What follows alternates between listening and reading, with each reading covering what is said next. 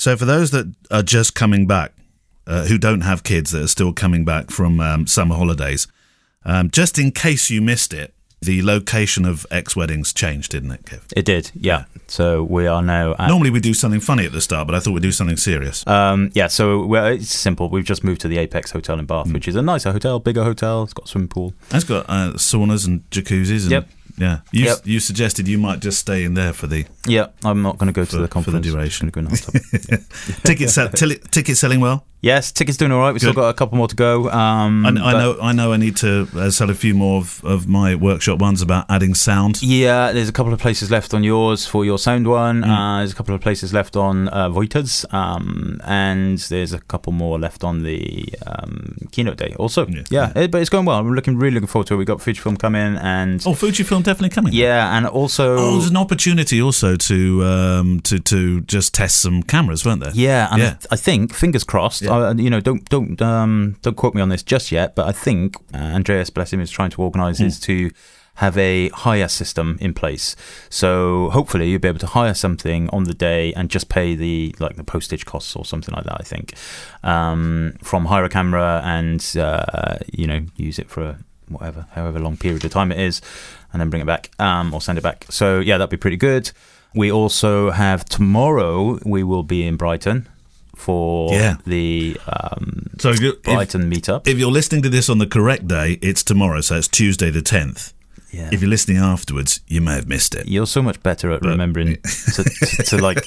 I'm just thinking... I find it hard enough thinking about tomorrow actually isn't really tomorrow in my world right now. Old habits die hard from the radio days of always having to think, what day is this going out? Yeah, exactly. So even songs of praise at Christmas. Even though... Being recorded in August. Even though we actively encourage people of any camera affiliation to come along. You do not need to be a Fujifilm shooter. I'm hoping that we will have somebody from Fujifilm there tomorrow, maybe with a little bit of gear as well to test out if you so wish. I've got a tiny announcement, but we should press the theme tune first. The FujiCast. So the little announcement to go with that, by the way, is that, and he said it's fine to mention it, is that a friend of the show, Sean Tucker, says he's going to be there as well. So he's becoming quite a large YouTube star, certainly in the UK. Very, very genuine, down-to-earth bloke, and be absolutely lovely to have him there. And you reminded me because when you said any camera affiliation, he shot Fuji, but he's not Fuji now. I think he shoots Sony, doesn't he? Sony now, yeah. No, absolutely, quite right. It's about the photography and the chit-chat and the fish and chips and the beer and the curry and all that. So will your gout be able to deal with the beer and the fish and chips and the red wine? And, well, between now and then I've got to get to South of Ireland, photograph a wedding on Saturday, and gout is not a good thing to have. Old man's disease. Old man's disease. Never get old, children. Never get old. Never get old. Right, welcome to the FujiCast this week. Thank you to our friends at Simpler Straps for letting us give away a Simpler camera strap each to our favourite email questions of the week. Great thing about Simpler is that they're proportional, made for smaller pro-grade cameras, max function, minimal bulk. Great if you have gout as well, probably. That sort of minimal bulk equipment. Yeah. Quick adjusting, non-metal hardware that won't scratch your camera. We have a great guest on the show today, Ian MacDonald. Now, you know Ian, don't you? I've never met him, but I know him online and from the Fuji X community, of course. Yeah. So, nice guy, Canadian guy. Yeah. Is he ex-wedding photographer? He is. I don't... Yes, he is. Of course he is. I know that. He's an ex-photographer, yeah, but he's not necessarily shooting that many weddings. Well, one of the most interesting things about Ian, and I had this in an email, was the fact that he was a former paramedic, and from his years working as a paramedic, he suffered from post-traumatic stress disorder. Yeah. And the photography helped him. Well, we talk about this, that it's not so much a cure, but it certainly helped him work through this process. And now he talks to photographers, camera clubs, and the corporate world about photography and what a difference that made to his PTSD. So he's really, really... I'm so pleased that we managed to grab him for a conversation. And you will hear that on today's show. Right, questions. Let's leap into them. Do you have a first one? No. No, not really. Shall I go? Philip Kelly. Oh, I think we've dealt with this sort of one before, but it's worth mentioning. I just wanted to say thanks to you both for the wonderful podcast. I love listening to a variety of podcasts, but yours has quickly become one of my faves. If Kevin only smiles 35 times a month, then he must use up his quota very quickly as he makes each of these with you, Neil. Well, he does smile quite a lot, to be fair, Philip Kelly. Yes, he does. That's gout pain. Is that gout pain? Yeah, it just makes me That's wince. a bit like when you have a child and you can't work out whether they're smiling or they've just passed wind. I had several full belly of laughs during today's chat with Ralu. Top stuff, Kevin. Oh, this goes back for a while, doesn't it? Top stuff. Yeah. Kevin helped me make the right choice about the X100s a few years back after I emailed him, and thanks for replying to the message I left about the last YouTube video. So there we go. So actually, there wasn't so much a question, but it was just something that Philip Kelly wanted to pass on. Yeah, I'll put that in the passing on file. Yeah, and you can actually go with a question. Okay, thanks, Philip, for that. This one is from Ryan Katsanes. You think that's how you pronounce it? Katsanes. Yeah, Katsanes. I don't know, but if you say it with enough Katsanes. belief, yeah, Katsanes, then people think, yeah, that must be Katsanes. Yeah, and it also says he's in Vancouver, Washington, which always confuses me. Yeah, it's Vancouver. Vancouver's Canada, right? I thought, yeah, and Washington is. There must be another Vancouver. I mean, must be maybe a little bit of. For example, in this country, there's a small London and a big London. But yeah, I guess. Katsanes. Anyway, he's actually he's told us. Yeah, he's told us that there. Yeah, it's there. Katsanes. Yeah, Katsanes. Okay, so we'll get there eventually. Greetings, gents. Questions for Kevin primarily this time. How did you get started doing day in the life sessions? What are your top tips for finding clientele who want this kind of session? My thought is to build a portfolio with friends, so I have something to show. Thanks very much. Keep up the good work.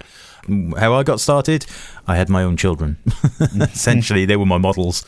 That got me going, concentrated on them, and it's just kind of come from there. And the best place that my day in the life stuff comes from, and honestly, openly admit that I don't do that many of them these days, is mostly because I'm kind of busy doing other stuff, but is from past wedding clients. You around about 18 months after the wedding, send them a follow-up email, just say, hey, hope you're all getting on, by the way, I don't know if you know, but I do these other sessions, just kind of general follow-up stuff. I do that regularly. I will send a set of emails to past clients that I think are worth targeting. Post-gig upsell. Yeah, but it's not so much about wedding stuff or albums or anything like that. It's like, hey, did you know that I can also do like commercial videos for your business and stuff like that? I started doing that recently. So because a lot of the clients, the brides and grooms, run their own businesses, or they're often high up in business or something, and you just kind of, it's who you know, and is not necessarily as important as what you know, but sometimes it helps. How important has the upsell become for you now? Because for me, it's now becoming a really important part of my business, and I'll be absolutely honest, and we'll discuss this because it's one of the main topics, which was inspired by an email by a message from Rivki Lockyer in the Facebook group about being in the industry full time. Personally, I've found I've had to lower some of my prices of late, particularly in weddings, and so the upsell now has become even more important. Yeah, I mean, weddings, yeah, absolutely. It's a tricky time for sure, and this Brexit. Well, Brexit's not helping. Careful. Honestly, careful. I watched that last night. That complete in the House of Commons, and I was embarrassed, absolutely embarrassed to be British. I can't even describe how angry I am at that whole thing. Whether not about who voted for what or in and out. Yeah. It's this whole charade. The whole. It's like watching the Muppets. It's like watching the Muppets. Waldorf and Statler. And I just those two. They're the ones up in the balcony, aren't they? Yeah, they're the ones. We loved it. We hated it. Those ones. And the way that they shout at each other, and the way that they, lounge on the sofas, and Well, do you know what? I watched Jacob Rees-Mogg actually reclining yesterday. Order! As if he was watching Sky Sports. Honestly, we must not get political, but the arrogance of that, and in fairness, there will probably be people doing exactly the same on the opposite side of the house. But but the total and utter humiliation of our country by 300 or so entitled people. Anyway, I need to get back in my box. It's crazy. What was the question again? I tell you what, let off some steam, Kev. Hold on. And here's 5 seconds of cute kitten pictures for you, just to calm you down. Just by the way, if you don't live in the UK, many people in the UK are like coiled springs. They really are. They're just there. They're waiting. But while we talk about Brexit, I mean, there are quite a few people that I've spoken to in the Facebook group of late.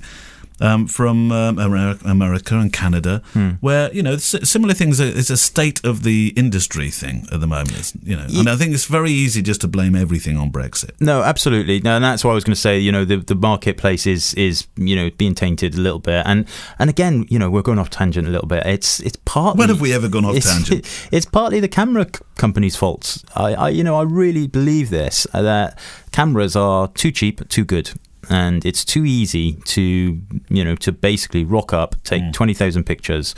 The XT3, if you have it in Sport Finder mode, can take 30 frames per second, and you can be very good very quickly. And I'm not saying that's necessarily a bad thing. Okay, obviously the camera companies want that, but it's making the barriers less. Yeah, simple as that, and that's a fact. So to get back on track then, upselling. Oh yeah, upselling. So the answer is I've also reduced my rate slightly to try and kind of push things forward a bit.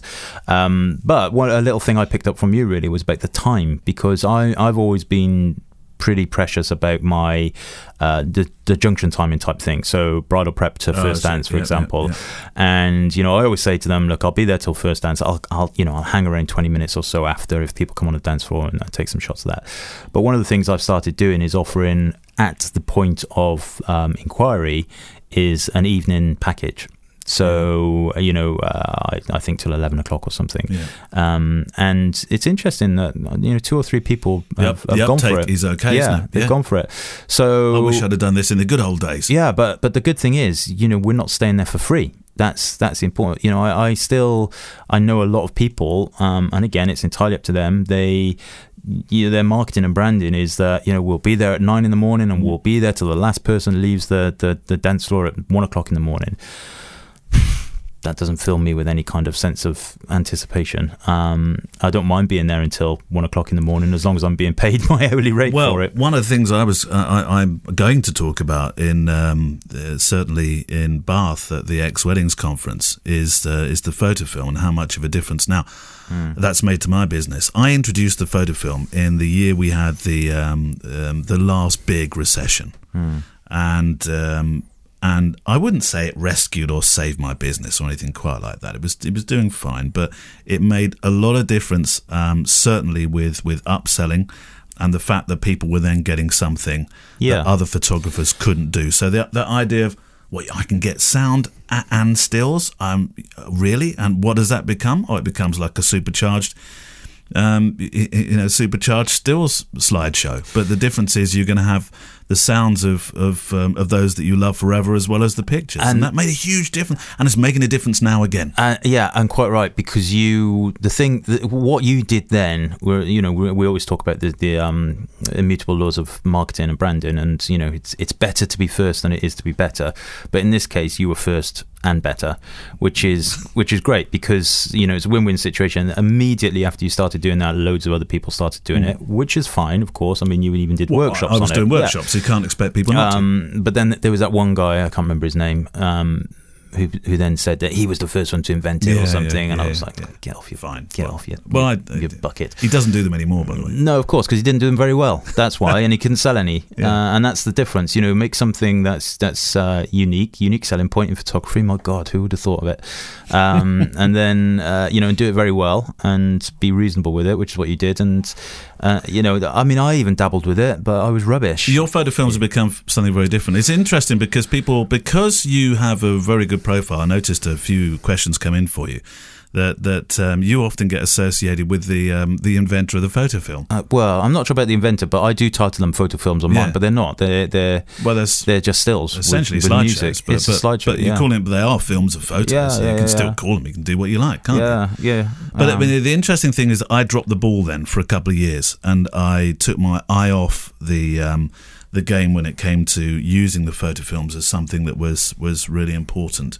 And I've had to really work hard to reintroduce the concept again, and that's making a difference again, albeit slightly at the moment, but it's making a difference. I have to say, and I'm not at all associated with them or anything, but the Pixeloo Smart Slides thing that I started using recently has saved a lot of time. I used to do exactly the same thing in Premiere Pro. But it saves so much time. Well, the way you do them, it makes total sense, doesn't it? It saves so much time. Right, Paul Gallagher in York. Hi, Neil. Hi, Kevin. A three-parter. First of all, I'd like to say how much I'm loving the podcast. Blah, blah, blah, blah, blah. Best photography podcast, yada, yada, yada. He wrote this. Secondly, what's the best way for a complete beginner to learn the basics of photography, such as the exposure triangle, at the same time as learning the basics of their new Fujifilm camera? Someone I know has bought an X-T3 in the 1855, but doesn't really know how to use it. They live in a completely different continent to me, so it's not as if I can give them a few pointers. I suggested they read Understanding Exposure by Brian Peterson, since that's what really helped me, although quite a few years ago. They don't seem to want to go down the book route. What's a decent online course? Are there any that also incorporate teaching the basics with the use of the Fujifilm system? Finally, part 3, can I have a simpler strap? Yes, you can, Paul. There we go. Well done, Paul. You asked, you got. I think that's Paul. I'm fairly sure that's Paul who came on my Scotland workshop. Oh, is it? If so, hello, Paul. If not, sorry. There must be more than one Paul Gallagher in the world. Yeah, absolutely right. Although I was sure he's from York. Well, do you want to answer? The book route is... I'm terrible at reading books. Technical books, yeah. The first thing that goes on the side... or back in the box, actually, neatly packed away for when I sell the camera in years to come, is the instruction manual. Oh, there you go, straight in the bin for me. I don't keep the boxes or stuff like that. So I tend to, anything I want to learn about photography systems, I tend to go through YouTube. It's just such a valuable learning resource. Now, I know you have to sort the wheat for the chaff. Is that the right expression? Yeah. But actually, it's not that hard to drill down after a very short amount of time. No. Some good, knowledgeable stuff on YouTube. Yeah. And that's where I would point him. Simple as. You can usually see by the subscriber count and stuff if it's decent. Well, I would point him to my book, X100S, From Snapshots to Great Shots. Of course, I've read that book, which has a whole section. It's still behind you, actually. Which has a whole section on the exposure triangle. I completely forgot your book. Sorry. First thing I would do before YouTube is I would go to this book written by a guy called Kevin Mullins. And he wrote it about 4 or 5 years ago. Yeah. And I still have it. It's behind. Yeah. I've still got it. Well, I think I gave you a dedication, I think. Anyway, no, I wouldn't seriously buy that book just for that. Although you can if you wish. It's on Amazon. YouTube or lynda.com actually is really good. Yeah. But really, when you started photography, did you think about the exposure triangle? No, I didn't either. No. I didn't. I picked it up. Yeah, I picked it up, and I heard about it in a college course I was doing. Not really. I can't remember ever really being. Well, I remember having my very first camera, which was a Canon D30D or D30 or D something or other, whatever. Real prosumer, not prosumer, consumer DSLR. Yeah, I think mine was Nikon D100. Yeah, 300 quid or something it was. And I remember fiddling about with all the buttons and dials and everything, and slowly realising that actually when you change one thing, something else, it got darker or lighter, and you could counteract that with something else. And eventually experience kind of, got through that. That's how I learned. And, just doing it, using it. There's only 3 parameters really to understand, and they're very, once you kind of get over the hump of it, it's pretty simple. Yeah. And obviously buy my book. But obviously that's on Amazon. Have we checked? Is it still on Amazon? Should be. You can buy it direct from my workshop's website. You get it signed. Oh, there we go. Even better. Even better. Have you still got a few boxes in? It's still in print. I got about 6 left, I think. You? Yeah, the royalties are still trickling in. Get in quick. Which is great. 6 left. Yeah. Your question. And then I think we'll go over the interview. My question here is from Mark Adams, and it says, since swapping to Fujifilm X-T20 from Nikon, I found myself using JPEGs much more than ever before for my work. When I do edit, it's usually to add a LUT or RV Turner from the Fujifilm themselves, or perhaps some classic film LUTs. So LUTs are lookup tables. Yeah, like almost like presets. I never use presets in my software. Okay. Not almost like presets, as I think the LUT gives you much more control of the look you want. My question is, do you prefer presets or LUTs, and why? Loving your podcast and interaction on the Facebook group, etc., etc. Yeah. Okay, so I mean, he makes a valid point. I said almost like presets because I hadn't read the entire question, and they are different. He's terrible, Mark. He really is. He likes this sort of paperless system, but. Yeah, I'm telling you, when I sent him the questions, it was like homework before. Save the trees. I know. No, well, I mean, LUTs traditionally was something that we would use in video editing. Yeah, I use LUTs in video editing. Yeah, and you can use LUT. So a LUT is essentially a lookup table of color grading, effectively, right?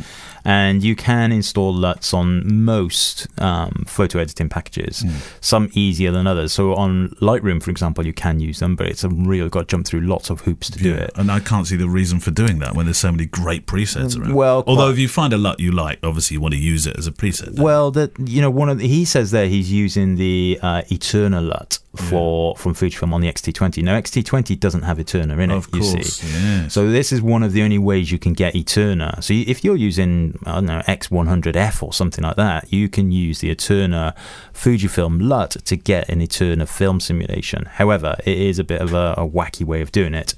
Alien Skin Exposure and I believe Luminar and I believe Capture One also, you just import LUTs as if they were presets and you can then just apply them.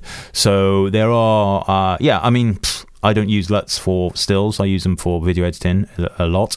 I use presets for. You're using LUTs still for video editing. I've started laying off LUTs a bit now because I did buy. I mean, the Pete McKinnon ones are really good. And I quite like some of. He has one called Kodak something. Yeah. Kodak Cruncher or something to do with Kodak, which I liked. Yeah.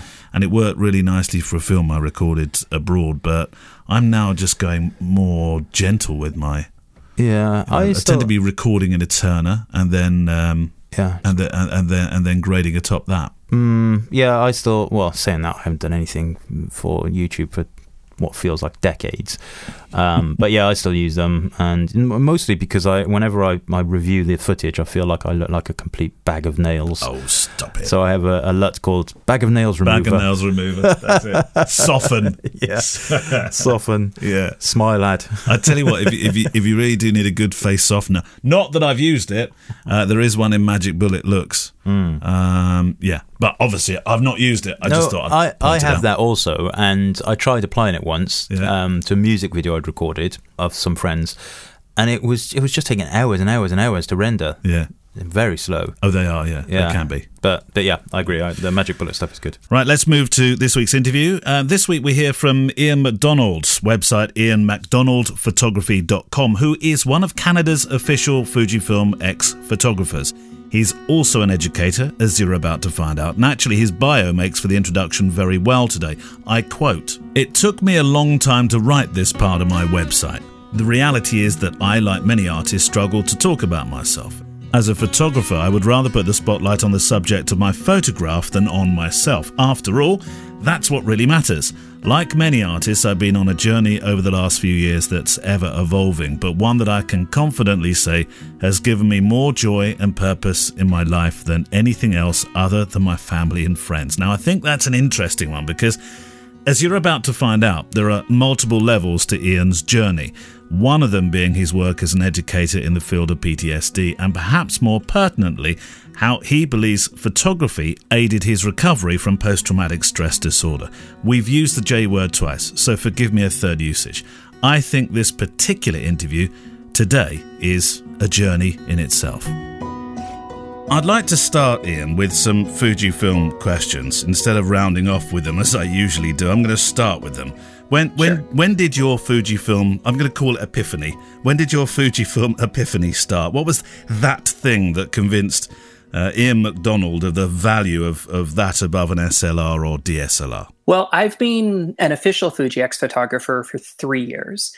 But what really got me started, I was a portrait photographer. I was a Nikon shooter, and I was getting kind of sick of the gear that I was using, as many of us did when we made the transition to mirrorless.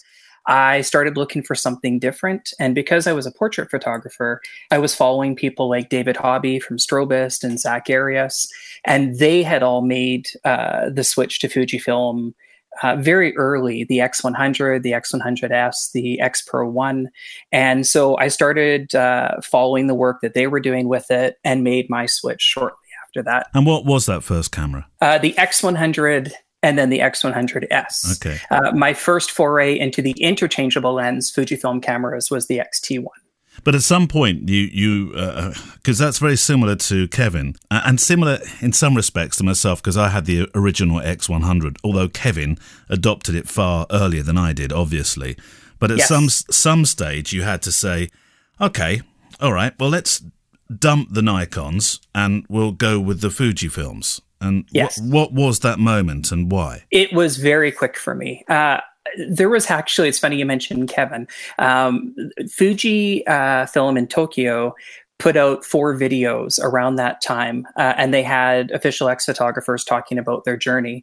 Kevin was one, Bert was another, and then Zach and David were the other 2. And those videos were really catalysts for me because I saw these professionals in different genres working with these cameras successfully. And I saw that. I very quickly said, yep, that's the road. That's the path that I want to follow. And I made my switch. So I think I was probably only shooting 2 systems for maybe 6 months, maybe a year max. What's the glass camera combo that you can't be without now, though? Well, the only camera I can't be without is an X100. Right. I've been with that camera almost since the beginning. I was one of the beta testers along with Kevin and Patrick and several people for the X100F. Yeah. Really, as many of us say, the X100 is our desert island camera. Yeah. Professionally, however, right now I'm shooting, for example, weddings with 2 X-T3s just because I need a 23 millimeter field of view and a 56 millimeter field of view. However, if the X Pro 3 ever materializes, I will absolutely switch my X-T3s over because I much prefer the ergonomics of those cameras. Now that's interesting because this chat about this hopeful new X Pro coming along, I feel the same way, to be honest, Ian, because I think even that I'm in the same position as you, and the same lens combo as well for when I work professionally with my X-T3s, the 23, 1.4. Is it the 1.4 you use? I do, yeah. Okay, and the 56. And those I find pretty much stay on the camera until the dancing when a wide comes out. That's about it, to be honest. But I never enjoy it as much as I did the X Pro 2s. Yeah, there's an expression called process versus product. And for me, the act of making a photograph is just as important as the final image, which I know, if we're only talking about client work is maybe a sacrilegious thing to say, but I need to love the process. And the X Pro series and the X100 series, they have a certain feel to them in your hand ergonomically and when you shoot them. The X-T3s are wonderful cameras, and I switched to them specifically because of what they brought to the table from a technology perspective. But like I say, when I can go back to those rangefinder style bodies, I will in a heartbeat. You'll be a happy man. The X, I assume though, the X100F is the camera you travel with for the travel work that I've seen on your site. Everything. Your journey with the brand in Canada, not knowing how the ambassador system works where you are. How did that come about, though? One of the most common questions that all of us get is basically, how do I become, or how did you become an ex-photographer? I know. And Kevin actually has a really lengthy post on his website about it, which I just linked to mine because, he did the heavy work. And I'd just like to say on that note, Ian, for the Fuji cast, those questions that come in, generally we don't use those ones anymore. Right. And the thing is that I don't know how I became an ex-photographer. Fujifilm reached out to me, as they did to all of us, that they asked to kind of be part of the family. And so I was doing what I think I've always done. I was creating work that I love. I was writing about it. I love writing as much as I love making images. So I don't know what a roadmap would be. I think they just look for people that they feel would represent the brand. And I'm sure the genre you shoot and everything else comes into play too.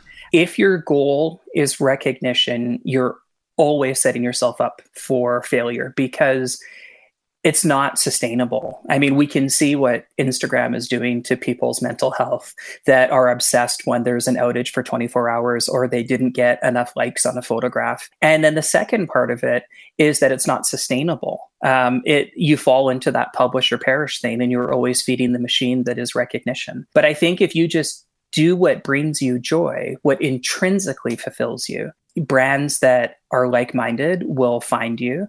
And if you work well together, a relationship is born from that. And it's nothing that you have to force yourself to sustain because it's what you would do even if that brand didn't find you. On the mental health thing, we're just about to come on to the PTSD subject. Am I right in saying that Canada are one of the early adopters of the system with Instagram of not having likes showing? We were one of the places that Instagram piloted it. Now, that never happened to my account. So I'm sure they just randomized a small number of accounts to see what the effect would be. I would love it if they hid likes and things like that. And Instagram just made a return to what it was supposed to be, which was a photo sharing. Yeah. I mean, Instagram, Flickr, all of these things were really just supposed to be celebrations of this wonderful art form. Absolutely. And people have turned them into a much different thing. So Canada was one of the beta testers for that, but I have no idea what happened or what the results were. So you've just finished your first book describing the relationship between PTSD and your photography. That in itself piqued my interest, Ian, to such a level that I felt we had to talk with you, regardless of your stature or your position or what you do as a Fujifilm ambassador in Canada. I think this would have been a fascinating subject, whether you're a Nikon shooter, Canon, whatever. Or even a pinhole camera shooter, I don't know. Describe this relationship, as you call it, for me. I know it has a lot to do with your former life as a paramedic, but let's start with that relationship. I think, I have to go back and shed some background, I think, to talk about that. But in short, I was a paramedic for 20 years, and I've always been an artist at the same time. A musician, I did web design for a long time, and then I got into the visual arts and writing. And so a few years ago, what turned out to be PTSD came to a head. And as you can imagine, it disrupted my life completely, my family's life, my health, my wellness. And so, of course, you go through all the things you would think a paramedic goes through when they're trying to heal from PTSD. They take time away from work, they go through counseling and everything else. But for me, I was very lucky that I also had photography and music, for that matter, because the arts, they gave me something joyful in my life. They gave me something productive in my life to focus on at a time when, honestly, just getting out of bed was a struggle. And having a camera was one of the few times that the demons weren't knocking at the door, to be, I guess, sadly dramatic about it for a second. No, that makes sense. If you think about mindfulness practice and you think about when are you not thinking about the bills and when are you not thinking about income tax, and for you, when are you not thinking about Brexit? The camera was that time for me. When I was out making pictures, I wasn't sick. I wasn't thinking about being sick. I wasn't thinking about my future or my family's future. I was thinking about making photographs. And so it became a huge part of my recovery. Paramedics have one of the highest rates of mental health problems, don't they? And suicide, yeah. If we were to go chronologically, there were little signs for years building up. 20 years as a paramedic, 15,000 ambulance responses. Wow. There were a lot of things that we know now PTSD is not necessarily just one specific event. It can be, but much more it is a cumulative effect. And you see that with a lot of soldiers and people that worked in my industry. And so if we look back in hindsight, we can see years of building up of me becoming angry and frustrated and intolerant all the time. And no one pinned it to, oh, Ian has PTSD. Yeah. I'm sure some people just thought, if I can say this on your podcast, Ian was an asshole, right? We've had worse. But the reality is those were the signs of cracks appearing in the dam. And then what happened is that it came to a head. It broke into panic attacks. It broke into insomnia. It broke into nightmares. And that's when I started seeing a counselor. And the moment that camera came out, did you know that there was a relationship forming that was rather unique? Yeah, I did. I can think of times where I would force myself to drive into the city to shoot street, for example. Yeah. And at the time, I would be incredibly anxious, nervous of driving into the city. And that in itself was a very weird thing for me because I've always been the classic type A personality, which I think most people that worked in my industry are. I thought nothing of managing a scene with, multiple gunshot patients. I was a musician that performed on stage in front of hundreds, if not 1,000 people for one show that I played. And so being anxious or nervous about just driving into Vancouver to take a few pictures for an hour was a very weird ego destroying experience. Very strange, I would have thought. Right. But what was interesting was that I would park the car, I would walk out into the streets, I would sling my X100 over my shoulder, I would put podcasts on, and I would start walking. And it would be hours into it that I would realize I feel good. There wasn't all those voices. All those voices weren't in my head talking about, is my health okay? What's wrong with me? All those things that at the time were going through my brain. It was just pictures. It was just the act of taking pictures. And then that became a formal part of my recovery, if you were. I purposely made myself go out and take photographs because I realized the huge benefits it had to my mental wellness.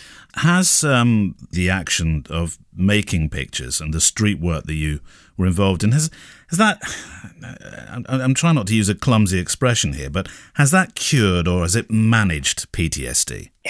It's an interesting saying, or interesting question, I should say. I don't know if cured is the right word, but one of the things that happens when you have post-traumatic stress disorder, or if you have panic attacks or anxiety or depression, I mean, these are things that not just paramedics live with. These are things that everybody, to a degree, probably is struggling a little bit with something that they may not even realize.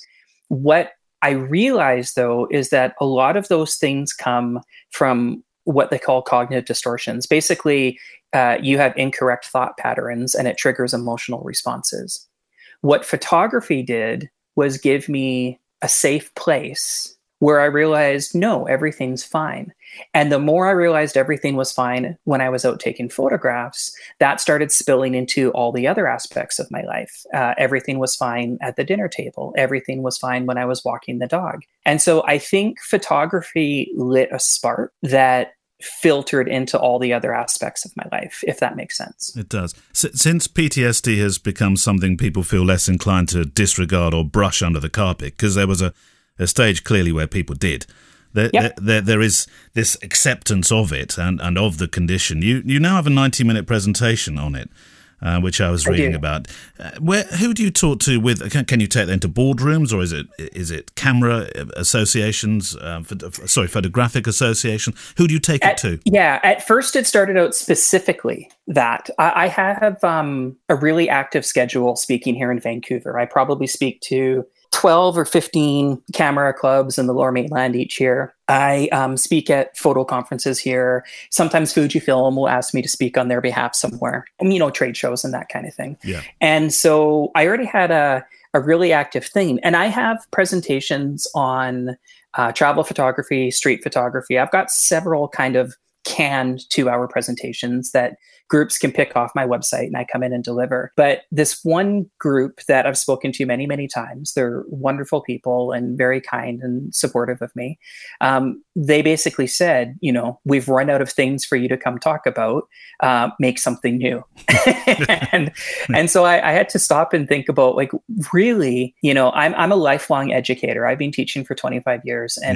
And what could I do that wasn't, I guess, for lack of a better phrase, formal education? And that really got me thinking about this journey that I was on. And so I looked at putting together a presentation that was about my process, not just through PTSD and how photography healed me, but the reality is, and this is what the book is about, my photography changed during the time I was healing from PTSD. Interesting. And so I first put the presentation together for them. They became sort of the petri dish for me to test it out.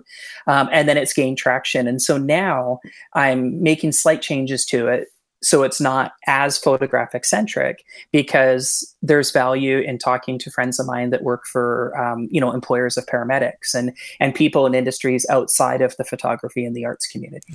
Let's move on to your wedding work. It's documentary in tone. Has it always been that way since you started shooting them, or did you, forgive the punny, and did you develop into that style? Oh, you've been saving that one up, haven't you? Yes, I apologize. No, it was good. Weddings are a small part of my work. I probably only shoot about 6 weddings a year. Oh, right, okay.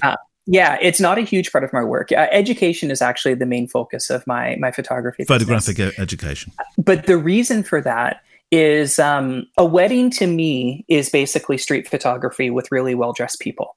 And I did make a conscious decision to only shoot weddings in that fashion. A big part of the switch that we talked about when I went from shooting, Nikon to Fuji, was that I had become frustrated with the confines of what I'll call structured photography. Portrait work in a studio with a creative team and lighting and hair and makeup artists. And even to an extent at the time to landscape photography, where I was restricted by the location and the weather and the time of day. I really moved into Fuji and street photography and everything else. At the same time, I said, I need to be shooting candidly, shooting sort of in the confines of all these, I'm going to use the word restrictions, but it's not the right word. It just wasn't for me anymore. And so that's actually where my brand shifted to focusing more on education and that kind of thing. And street photography clearly is my first love, you can see in my work. I know. Yeah. Having said that, the reason I only shoot maybe 6 weddings a year now is that I'm very honest with my clients when we do the consult. And we talk about, here's what I do. And they talk about, here's what we need. And if what the client needs is not what I provide, I'm more than happy to refer them to friends of mine that shoot in a little bit more of a traditional fashion. And so I just make sure the client's needs are served, and maybe I'm the right person. And, then it's a win, because documentary wedding photography is fabulous. And it's still a win, even though I don't book the gig, if they end up booking the photographer that delivers what they're hoping to get. Well, there's an honesty and integrity to the way you work in that respect then, isn't there? I think, this is a bit of a second calling for me, and I really just made the decision with my photography that I've done jobs that had aspects I didn't like. We all have. And for me, photography just had to be doing what I love. And it means I make less money. Absolutely, it means I make less money. But I love what I do, and I look forward to each day. So I'm okay with that trade-off. I mean, talking a bit about health, I'm going to mention health, but in a slightly different context. And and on the podcast of late, we've been talking about the health of the photography industry and the challenging times that are facing many photographers, particularly here in the UK. And like it or loathe it, the suggestion of for the UK brethren who listen, you mentioned it first, so I'm afraid I'm going to mention it second. I think some of that fallout at the moment is down to this general malaise around the thing that shall not be named, Brexit. What's it like in a country where sanity seems to be prevailing? Well, Canadians just kind of do their thing, right? I laughed, actually. I was in the States a little while ago, and somebody bumped into me, and I apologized.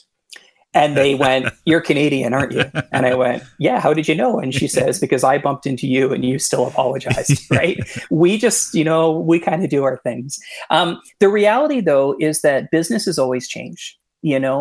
and as a business owner, you have to roll with the punches. You can shout into the wind.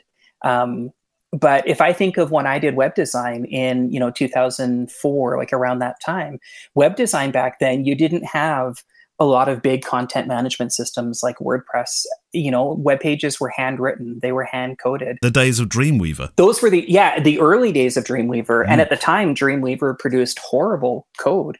And so if you really wanted a professional website in the early 2000s, you would pay somebody a lot of money to make a custom page for you.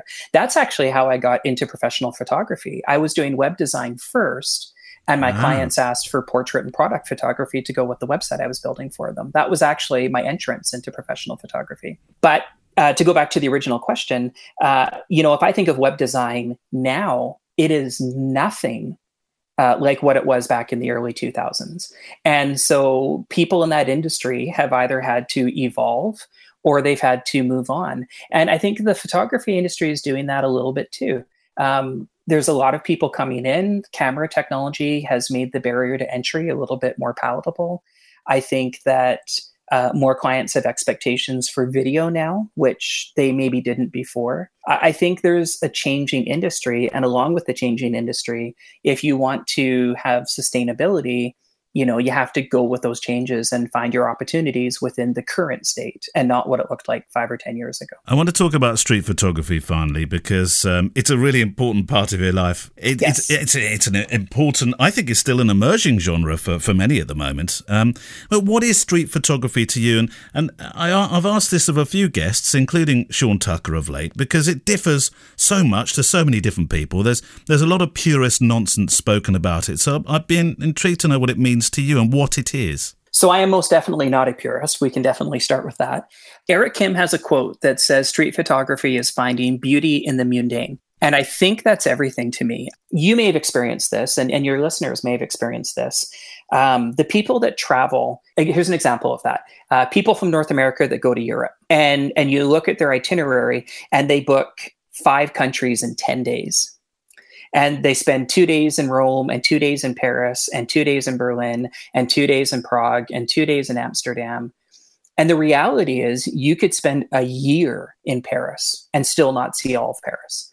And so when those people travel, a lot of times they'll see the Eiffel Tower, and then, they'll hop in an Uber or catch the metro to see the Louvre, and then they'll try to hit 5 or 6 sites in one day.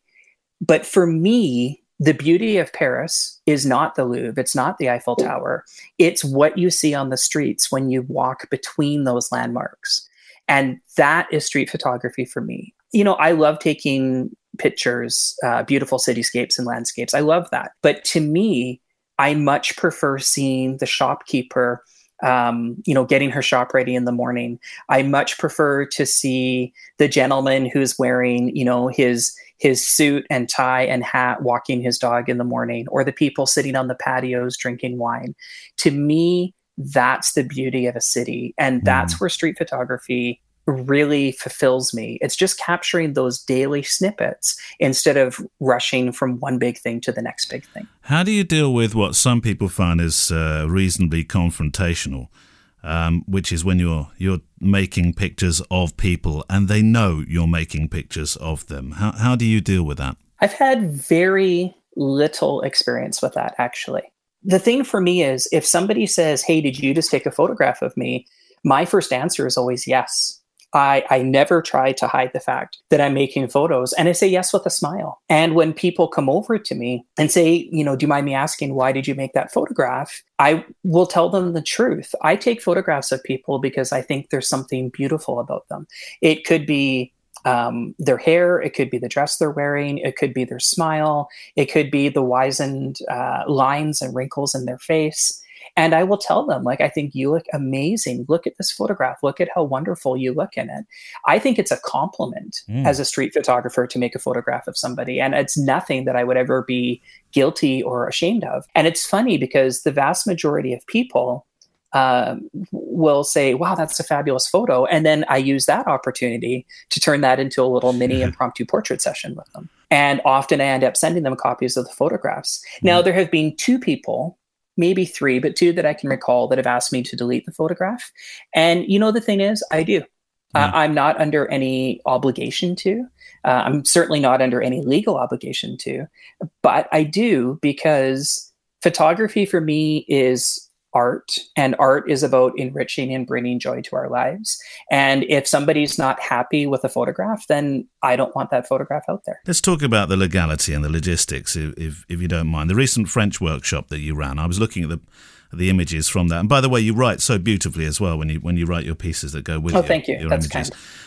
I was thinking it must be a very difficult affair in the capital now, or indeed that country. But I was trying to make sense of the Article 9 French Civil Code about everyone having a right to privacy and not being able to make a picture of anything or anyone in France.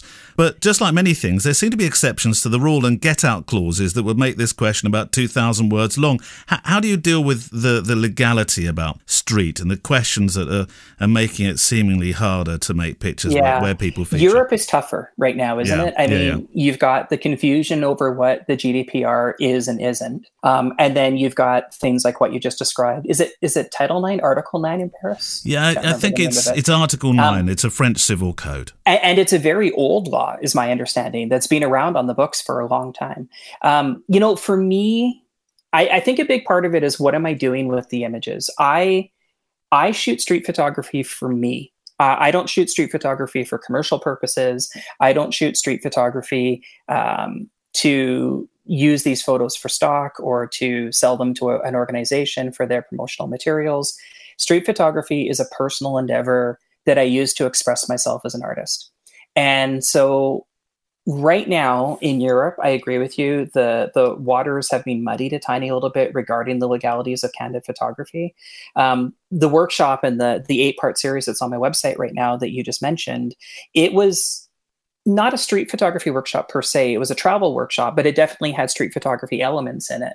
And the thing for me is, if anybody contacted me again and said, that picture, I really don't want it on your website, I would take it down. Yeah. I think it's the respectful thing to do. But the funny thing is, I've had 99% of the people that I've ever spoken to have asked for copies of the photographs rather than, can you take that down? As a paramedic, every shift on an ambulance, 12-hour shifts with what was always overtime, so 14-hour shifts probably, you'd meet 10 new people a day. And you would have to learn how to build an instant rapport with those 10 people. And then multiply that by a 20-year career and 15,000 people. And what you really learn is 99% of the people out there are wonderful if you just give them the opportunity to be.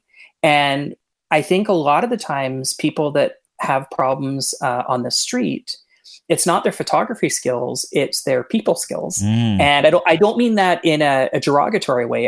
It's not an insult at all. But I think sometimes we build up stories in our mind of things we need to be nervous about, and that instantly creates an uncomfortable situation. Whereas if you start from a place of, the vast majority of people the world over are wonderful people. And, if we just stop and talk and have a conversation and approach it more like a Humans of New York thing and less like an, oh no, I'm in trouble thing, you'll be surprised by the reactions you get from people. And that just feeds into all the other parts of it, like the legality issue and everything else. I think that's a wonderful way to leave this, but I don't want to leave it just yet. I've got a question where I shall wear a cheeky glint in my eye. All right, then.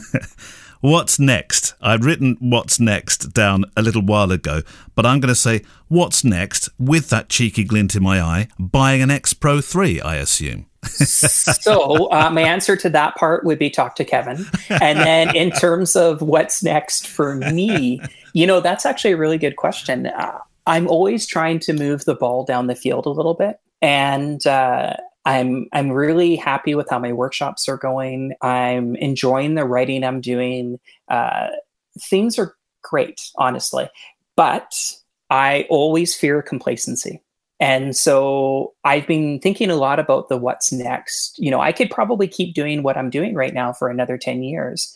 But for me, it's always looking for the next thing.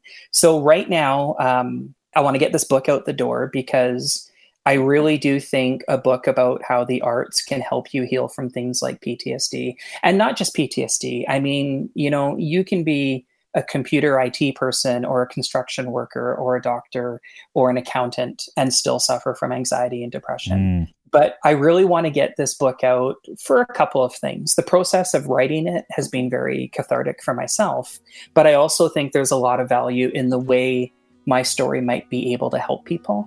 And then after that, I'll kind of look at the next big thing. Well, it's been an absolute genuine privilege talking with you, Ian. When the PTSD book and your relationship with it and the photography comes out, you must let us know, because I'm sure there'll be listeners right now that will be interested in reading that and having a copy of that for themselves. I would be happy to. And at the risk of blowing a little bit of smoke your way, you and Kevin are doing a wonderful job on this podcast. Well, that's very kind of you, and we appreciate that as well. Thank you for your time, Ian. My pleasure. Thank you. We've got some cracking guests coming up over the next month. Brian Caporici is going to be on in a few weeks' time.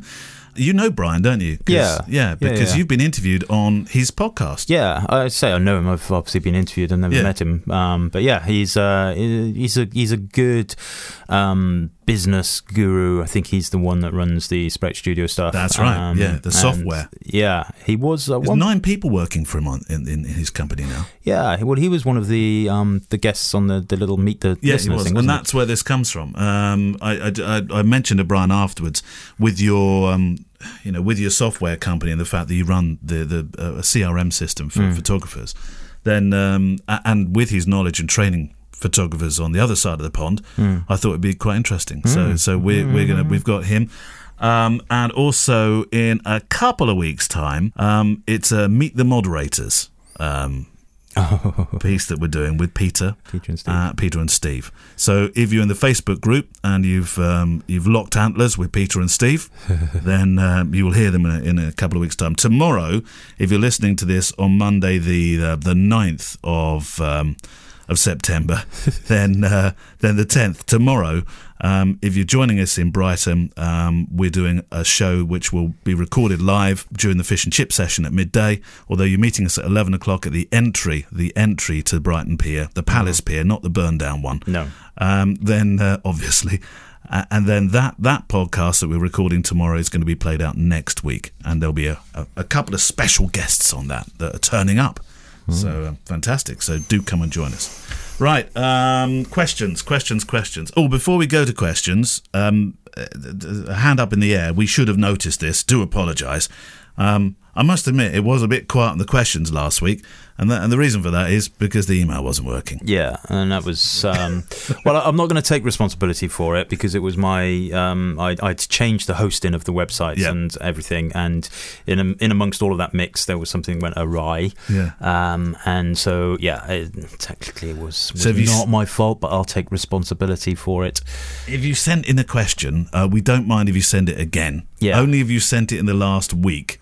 You would have got a bounced email. Yeah. So if you've got a returned email, please send it again. Send it again. Yeah, we'd appreciate that. Right, you can go with the questions first. Okay, so this one's from Nigel Payton. It says, "Hi guys, just want to say first off, the podcasts are like a great Tarantino movie." Really? What's your favourite Tarantino movie? Blimey, I mean, where do you start? Natural Born Killers, Pulp Fiction. Clearly, Kill Bill. I love Kill Bill. I like the character, the nurse in it. California Mountain Snake, frightening. I can't watch any of those films. No. I love them. I started listening to them again and again. There's so much content I missed the first time around. I'm actually looking forward to listening to a third time. Wow, brilliant. You said it with such belief. No. Anyway, my question is about timing before the wedding. I heard Mr. Mullins say he likes to get to a wedding 1.5 hours before. Sometimes more. 1.5 hours. Oh yeah, no. I start my coverage an hour and a half before, but I'm usually at a wedding like 3, 4, 5 hours in sometimes. The vicinity. If you're in London, you're literally there as the markets are opening. I'm very conscious of that. That's my anxiety. Anyway, so when do you guys have time to shoot the bride? Also, how do you split your time between photographing the bride and the groom? Do you get times from them both beforehand, asking when the hair, makeup people will be arriving, etc.? I seem to remember at my wedding getting ready about the same time as the wifey. But to be honest, the day was just a blur, so I can't be sure.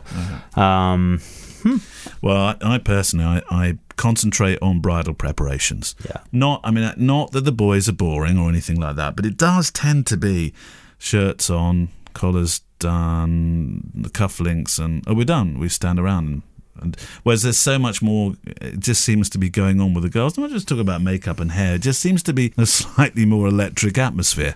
I haven't done groom prep I think I've done it about 3 times in my entire time. Well, I did my first only a couple of weekends ago at a military wedding. Now, that was a bit different because suddenly there's a whole different... I mean... Buckles and belts. The groom had actually more changes than anybody else, it seemed.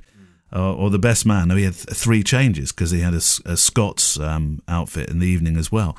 But yeah, generally speaking, though, it's there's not that much happening with the boys. No, generally. I had, and usually they don't want to be fussed. Saturday's wedding just gone, a classic example. The bride and groom contacted me ages ago and said, "Well, we'd quite like to have groom prep done also." And I was like, okay, fine. Well, in which case we'll need to have a second shooter because I can only be in one place at one time. And which they agreed to, and they paid for a second shooter. And Alex came along, bless him, and I got a text message from the bride, around about an hour and a half before the wedding, saying, "Oh, the groom's running a bit late. He's not going to. He's gone to the pub, and so tell Alex to just kind of see us at the ceremony." So that often happens. I don't get involved with grooms really at all. And in terms of the timings and things like that, I've had it right at the beginning where I would get emails saying, "We're going to the hairdressers at 7:30 in the morning, meet us there." And I did it, and I learnt my lesson very easily there. So now when I get the email in my pre-wedding questionnaire, I'll ask them, what time are you, what time is bridal prep? And around that question, I'll explain to them that I spend 45 minutes with the bride, and I need to be at the ceremony location 45 minutes before it starts. So at that point, let's just say the ceremony is at 1 p.m. So I need to be at the ceremony location at 12:15.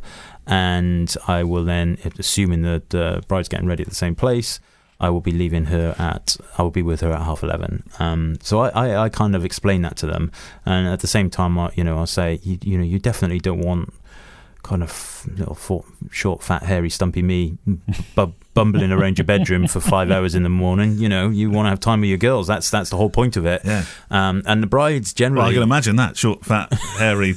It's not fair anyway. Just popping up behind the bed. Hello. Good morning. Here I am. I brought you some tea. Yeah. No smiles, though. But it's true, you don't... We talked about this we touched on it briefly earlier, this whole kind of 9 a.m. through to midnight thing. Yeah. And, it's only me. I totally appreciate it's only me. But I cannot believe that me being at bridal prep for the whole duration of it, how many pictures do you give them for bridal prep? I don't know, 10? Yeah. Maybe. Sometimes there's a few. Sometimes a few more, perhaps if there's other stuff going on. Yeah. But how, I'm guilty of this myself. I mean, she's having a lipstick done or makeup or hair or something, and you take loads of pictures of it, and assuming one of them, the next one will be better than the previous one, and then you give them one, and it's... You just overshoot, and I don't know. Maybe it's just me, but so I don't. It's an hour and a half, and that's my, that's in the contract as well. That's in my notes to them, so they're fully understanding of it. Groom prep, don't bother. Ali Stewart in Dundee. This is going to make you feel a bit melancholic. I'm still loving the podcast, although Fat Kev's in Spain is making me very jealous. He isn't now. Fat Kev? He's been. Did you say Fat? No, Kev? fact. The fact that Kev. No, Fat Kev is in Spain. I've been called many things, and I have been called that. No. Although the fact that Kevin is in Spain is making me very, very jealous, as the weather here has been terrible. But he's not now. You see, the fact is he's now back in the UK. Yeah. It's not rained so much as summer weddings for years. Anyway, my questions are, can I enter the competition to win a ticket for Bath? You are the last one to enter, Ali, because we are going to announce it this coming week in the Facebook group. Yeah. So if you want a ticket for Bath, you will find out if you're a winner in the Facebook group this coming week. If you have to explain or write a caption to describe an image, can it be good? Can it be a good documentary photograph, or should a documentary photograph be self-explanatory with no need for words? I quite like that question. So we'll deal with that one first because she has another one coming up. Yeah, I mean, that's a tough one, isn't it? Because technically, when we're looking at a picture, that should explain, give us the story behind it, etc.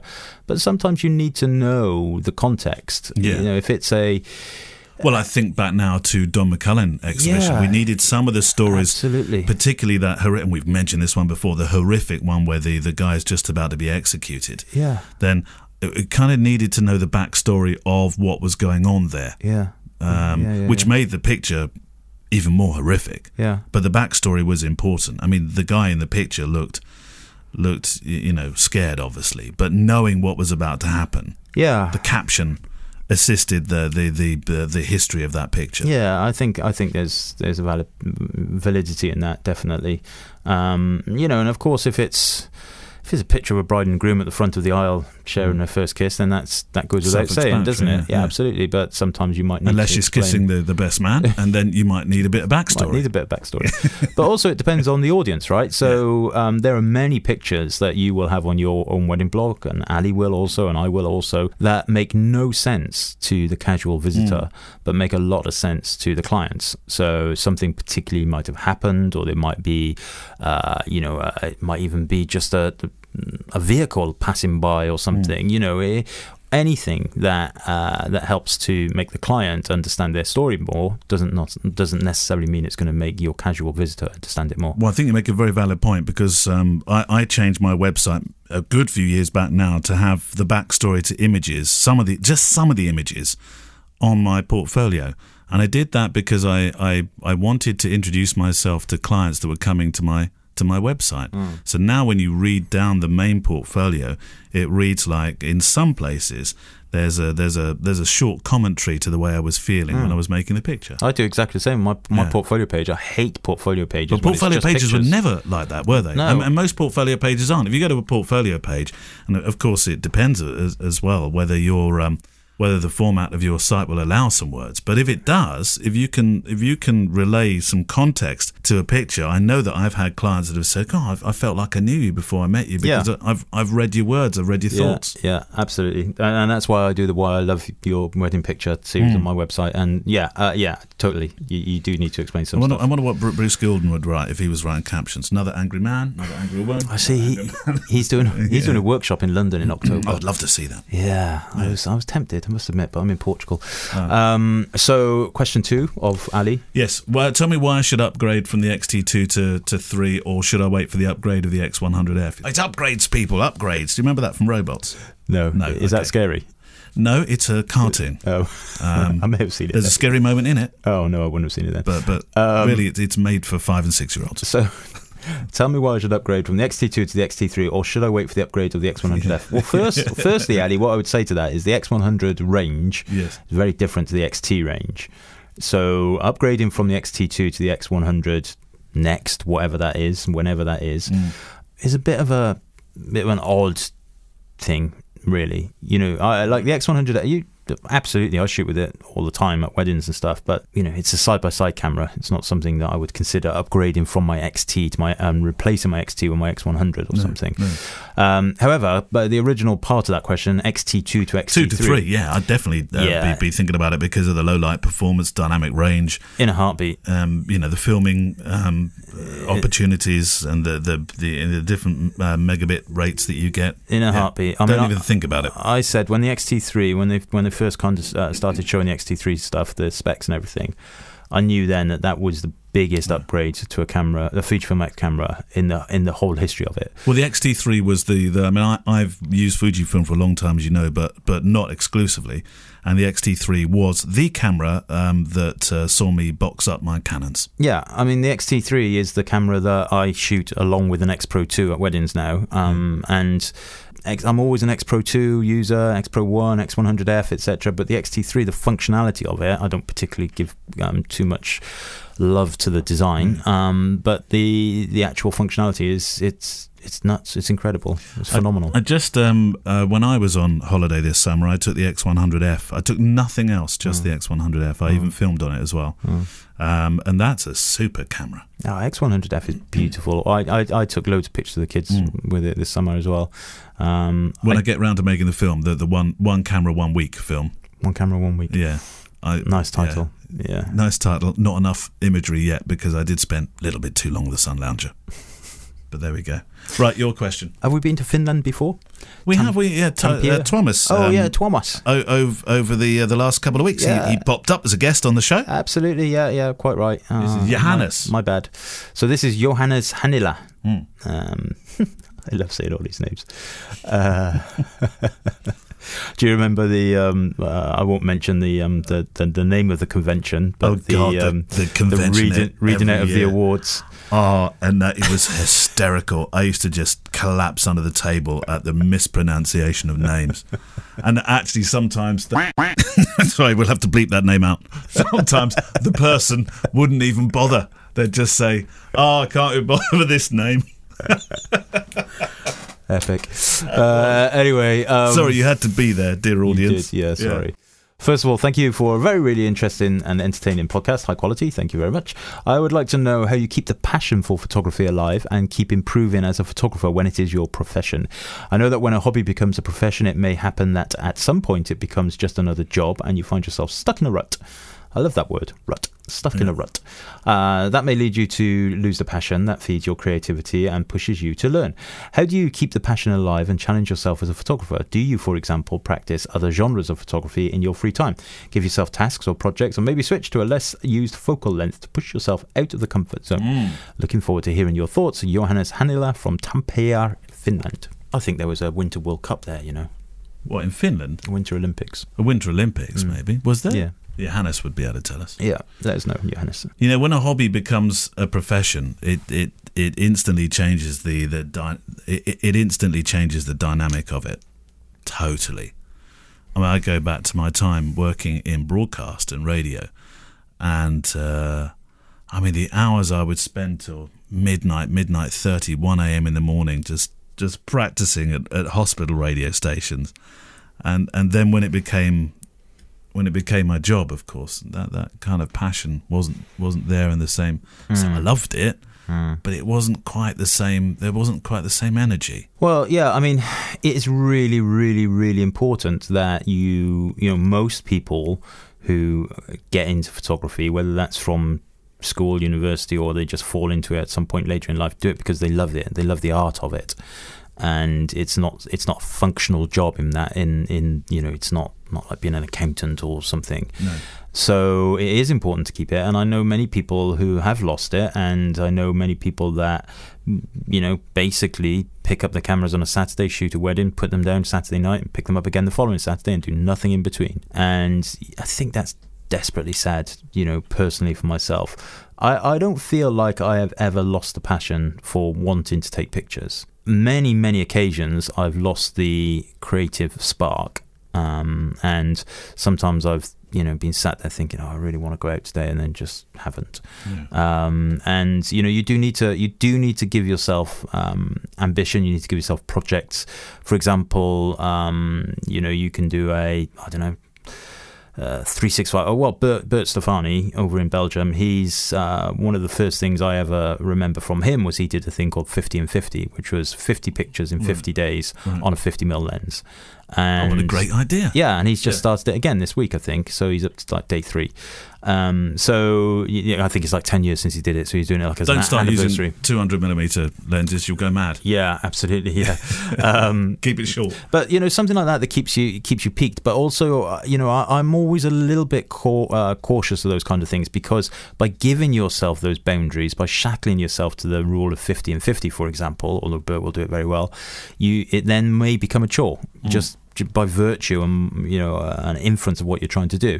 So, you know, don't make it a chore. Just enjoy it. Give yourself time. That's the critical thing. You know, time to do something. I one of the things when I was in Spain, I sat down and kind of reevaluated how I plan my diary and schedule and everything. And I've got that down to a T now. I've got a good diary set up. I use Remember the Milk to the app to tell me what I'm doing and when I'm doing. And Remember the Milk. Remember the Milk. Yeah, it's Is brilliant. that an Android app? Yeah, it's an everything app. It's really, really cool. Remember the milk. Maybe that's for another time to talk on the podcast about time management and stuff. Yeah. But what I am doing is building into my time to go to places and shoot. And mostly for me, it manifests itself as street photography. And I've got in my diary places I'm going to visit, and often it's back to London or whatever. And I'm going to make YouTube films and all that. But I have to diarize. I have to give myself time, and otherwise it becomes a chore. It becomes a rush, and then you just sit back in your studio and you think, oh, crap, I really wished I'd actually got off my butt to do something instead of actually doing anything else. So that's important. And I think that it's something you can't. This is one of those kind of questions where you just want to say you have to help yourself. You can't let it wash over you. Only you know what makes you passionate about something.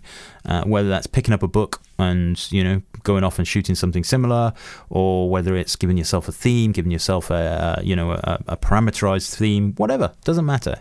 I mean, look at Patrick Larocque. I mean, he takes pictures of his draining board and they're beautiful, and it's annoyingly That's a genre. so. Yeah, draining board pictures. Yeah, draining board pictures. But he just he's a mesmerizing guy, and he just sees things and light and shadow and just takes a picture of it, and it's incredible. Johannes, you make a good point about other genres of photography in your free time as being something that could be an interesting thing to do as well. And I think that's very, very important. I'm going to surprise you now, and it started a little bit with my conversation with Mandy Burton, which was a good month, maybe 2 months back now. But I've started photographing not dogs and their strangers, or dogs and their owners. Dogs and their strangers. Dogs and their strangers. What on earth am I talking about? Mandy, you would know what I'm talking about, wouldn't you? Yes, I would. Good. I've started doing some portraits because I love dogs, and we look after my brother-in-law's dog, and I started doing very, very conventional kind of portraits, and a Louis Garvin kind of style. Yeah. So that surprised you. Yeah, you weren't expecting me to say that, but No, I totally agree. I mean, they can be beautiful. Do you want our dogs? You can have our dogs. You can. Well, you want I don't want any money for them. You can just have them. No, I don't want the dogs. I'll even give you a child well if you want. I'm making pictures. But thank you, Johannes. Yeah, and I think actually, Johannes, I think that deserves a strap. That was a very good question. So well done. I'll send you an email which will explain to you how you get your Simpler strap. And Johannes Handila from Tampere, Finland. And it's a good job you got in there with that last question there, Johannes, because that is the end of the show. Thank you very, very much for tuning in this week. Sorry about my Brexit. No, that's all right. It's okay, because I think we're all feeling this. It makes me so angry. I know. I can tell. It's not helping the gout, is it? To be honest, no. Thank you for the questions. Lifeblood of the show. We can't shovel coal into the firebox. I know you like that, unless you bring your questions to the party. So send them in via the website address. Click at fujicast.co.uk. Thank you to our guest, Ian MacDonald, this week, and big love to our friends at Simpler for letting us give away a camera strap each to our favourite email question of the week. Go to simpler.us, simpler.us. Music from Blue Wednesday. Payoffs, right? Well, here we go. We've got some fancy new payoffs now, which are coming in. So, funnily enough, we had loads of people say they do them, and then we haven't. Yeah. We could still do with when you've said you'd do them. Now, actually send them to us. Yeah, it would be fantastic. But hopefully, this will start the ball rolling. Your one this week is from Jeremy Baker in Australia. Neil's Instagram is Neil James. See his films on YouTube at Neil James Photo. His website is neiljames.com for pictures and one-to-one mentoring. I'm Tim Bender from Indiana. My Instagram is Timothy B. Me, TIMOTHYBME, and my website is timothybme.com. Now, I know I pressed the wrong button. We can either just do this all over again, or we just accept that I was a complete idiot and did that. You know nothing about this stuff, no, do you? I don't. Nothing. If I press the right button, we'll get the one that is your one. Who is... that was Tim Binder. This is Jeremy Baker from Australia for Kevin. Kevin's Instagram is Kevin Mullins Photography. See his films on YouTube at Documentary Eye. His website is kevinmullinsphotography.co.uk. All for street workshops and everything Fujifilm film, go to f16.click. I'm Jeremy Baker, and my Instagram is jb102. Okay, so if you want to send them in, it's as easy as just reading the script now is on that question thing. So if you look on the Facebook group, you find the question, or email us, I'll send you the script. You add in your own Instagram or your website plug as well. We're delighted for you to do that, and then we'll play them out on the show. And looking forward, if you're listening to this on Monday, the 9th of September, looking forward to seeing you if you're coming in Brighton tomorrow for the big meetup. We are meeting at 11 o'clock. Yep. At the entrance to the Palace Pier. Do not go to the one that's burned down. No, I'll be the one that's limping. You won't be limping by then. Oh, mind you, we probably have a few red wines the night before, won't we? So.